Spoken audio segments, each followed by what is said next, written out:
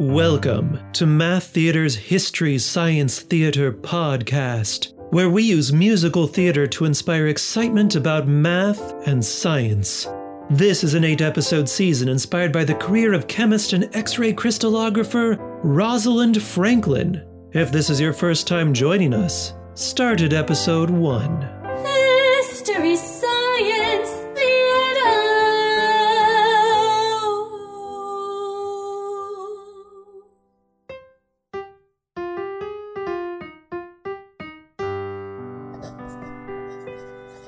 Dear Father, I'm sorry I didn't come home from my most recent holiday, but you of all people know how testy I become without regular access to exercise and mountain air.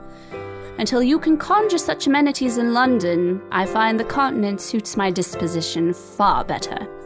I'm partly joking, I do miss you and Mum, but if I'm honest, I think I might stay here for the rest of my career.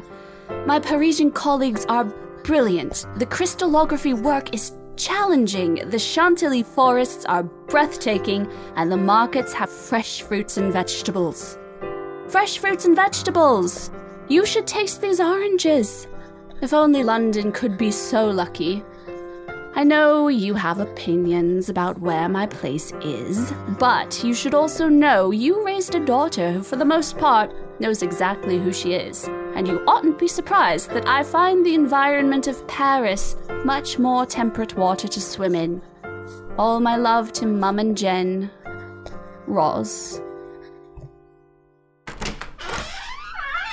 Rosalind! Vittorio? How was your backpacking holiday?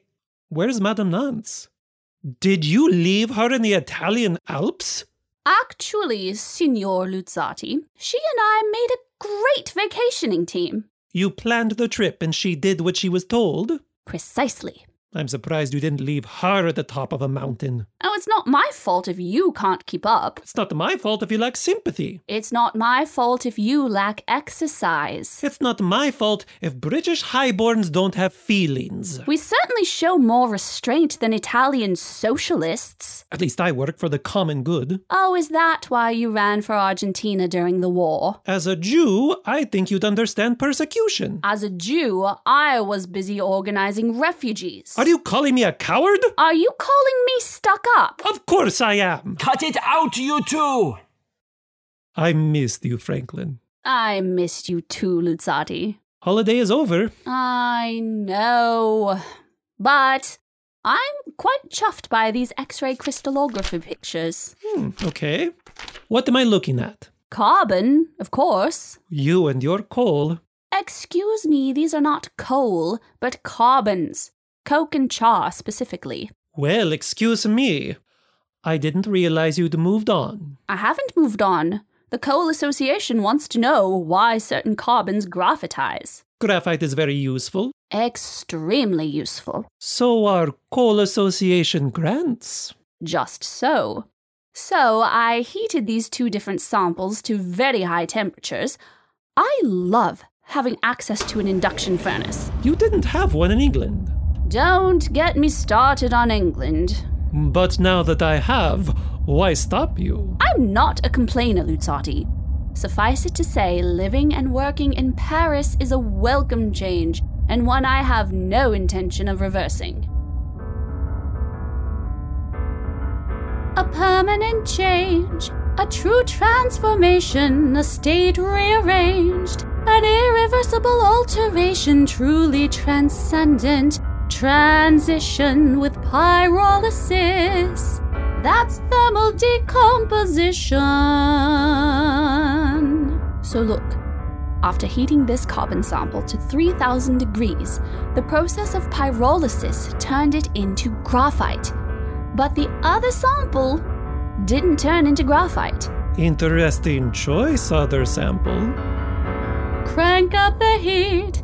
Examine the process 3,000 degrees, and the carbon is so stressed a truly transcendent transfiguration with pyrolysis and carbon graphitization. Look at the picture and do the math. It's because of their structure. The graphite carbons are laid out nice and flat in almost parallel layers. It looks like a stack of folded laundry. Really hard laundry. But the non-graphite carbons, they're clumped in this porous, rigid mass. Like a sponge. A really hard sponge. The carbon samples are completely structurally different. Who knew that something so elemental could be so dynamic and so temperamental? A truly transcendent transition with pyrolysis, thermal decomposition. One day I'll tell my grandchildren I was in the room when this discovery was made by Rosalind Franklin. Do you have a name for it? I was thinking graphitizing carbons and non-graphitizing carbons. Direct and practical. Gets the point across for the ages. Why are you smiling at me like that? Most X-ray crystallographers start with some nice, easy molecules. You know, something small and ordered, like a zinc blend or something. Something easy to X-ray photograph. But not you. You went straight for these amorphous, barely crystalline carbons. It's like skipping to the hardest questions in a book and nailing the answers. You are a diamond in the rough, Franklin. A diamond is just another way of looking at carbon. Oh, I almost forgot. You have a visitor waiting for you in Monsieur Marine's office. And you waited this long to tell me? To be fair, he's a forgettable gentleman. What is he here for? How should I know? Until I ask him. Excuse me? What? Who? Yes. Rosalind Franklin, sir. I hope I didn't keep you waiting too long. Long enough to drift off to this lovely view of the Seine. Dr. J.T. Rendell, at your service. How do you do? I said J.T. Rendell, the inventor of the cavity magnetron. Oh. Of course. I said the cavity magnetron? The critically important device for hunting German submarines? Oh yes, that cavity magnetron. I'm Dr. J.T. Rendell. War hero? Good for you. Yes, well, nice to meet you, Miss Franklin. Dr. Franklin, actually. Ah, yes. The war was good for you, female academics. Finally got your degrees. I would hardly call the war good for anything, sir. Is that why you came all the way here? To chat about the English glorification of strife and violence? No, as a matter of fact, I came to chat about your holes in coal. Oh, well, I do have quite a lot to say on the subject. That's quite all right. I've read all your papers. Outstanding work. Especially now that your studies are incorporating X-ray crystallography. Structures are incredibly important, sir. Can I see them? One can't actually see the holes. They're at the molecular level.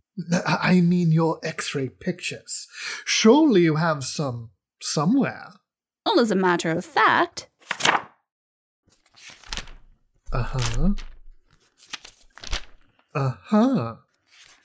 Fabulous. You really do have golden hands with that machine. But Rosie, may I call you Rosie? Franklin is fine. But Rosie, your work with the Coal Association has made a name for you. From gas masks to telephones, the application of your research have made quite the splash. And now you're the best in the X-ray crystallography business. Or so I'm told. I have no interest in industry if you've come here recruiting. I did come recruiting, but not for anything industrial. This coal you love so much, it's made of carbon. And aren't you made of carbon too? Well, that's rather personal. Rosalind Franklin, 20th century's leading expert on coal and carbons. Suppose I were to ask those who know you best, what would they say you're made of? Well, that would depend upon whom you ask and from what angle is their point of view. A person's structure is not so easy to determine, sir. But you would agree that structure is important. Very much so. Well, as a scientist, what can you tell me about your chemical structure? About as much as any physical chemist. Practically nothing. Why don't you go bother a biologist? Ah, but biology is chemistry's next frontier.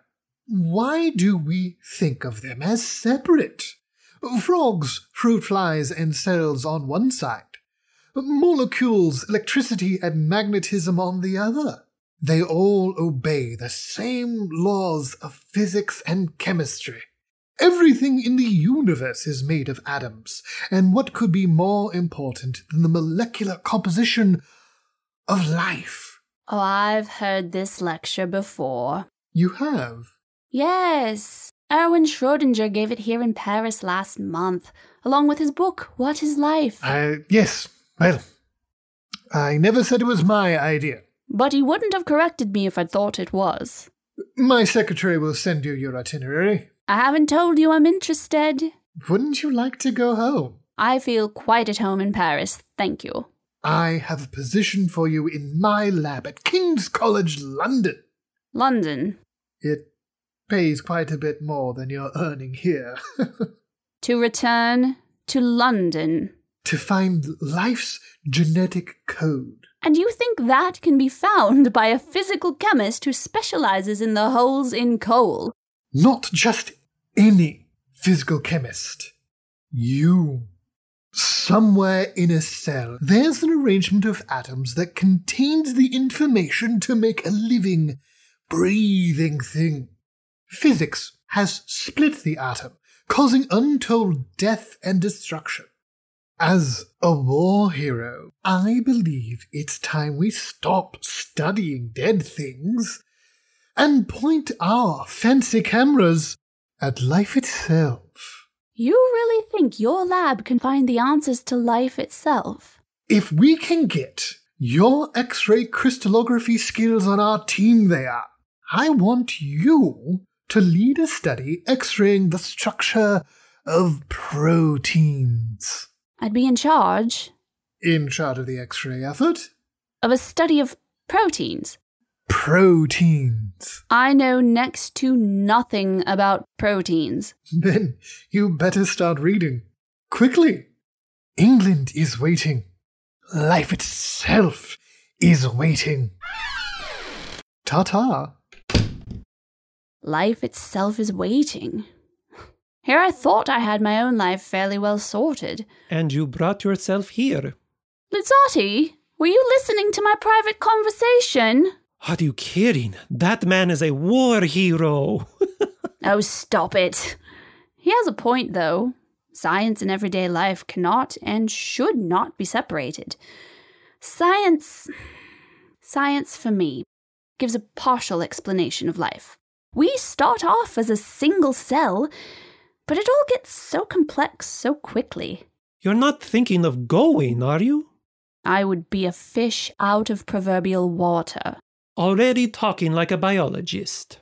I would go from a field where I'm already recognized as a leading expert into a realm where I know next to nothing. I would be in charge in a place where I will be viewed as an amateur. Say what you will about Rosalind Franklin. Oh, and what do they say now? She's stubborn. Yes. Direct. Yes. Argumentative. You say that as if it's a good thing? It is. Because she's also loyal, funny, caring. Get to the point, Luzzati. Say what you will about Rosalind Franklin. She is not an amateur. You have the opportunity to be a pioneer in the next frontier of science. I know you'll make the right choice. 1 becomes 2, and 2 becomes 4. Exponential growth leads to more.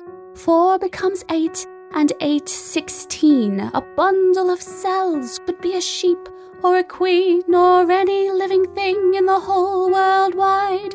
Can be formed and informed as the cells divide. 16 to 32, 32 to 64, doubling and doubling. More.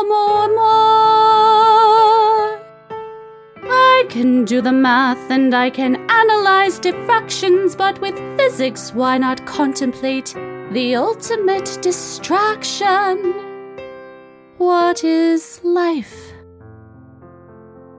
What do we get to decide? Is life predetermined or choices to choose as our cells and possibilities divide? What is life? How might my future emerge?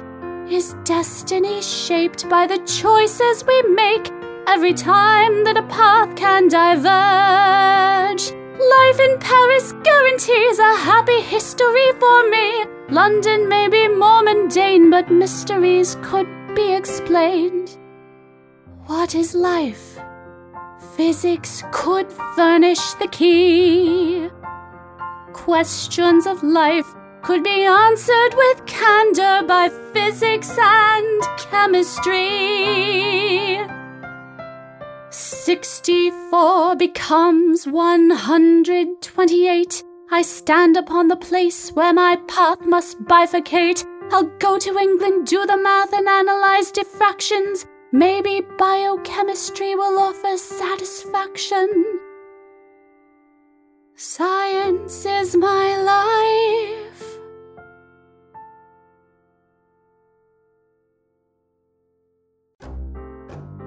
This has been History Science Theater Podcast by Math Theater. Script by Ricky Coates and Sadie Bowman.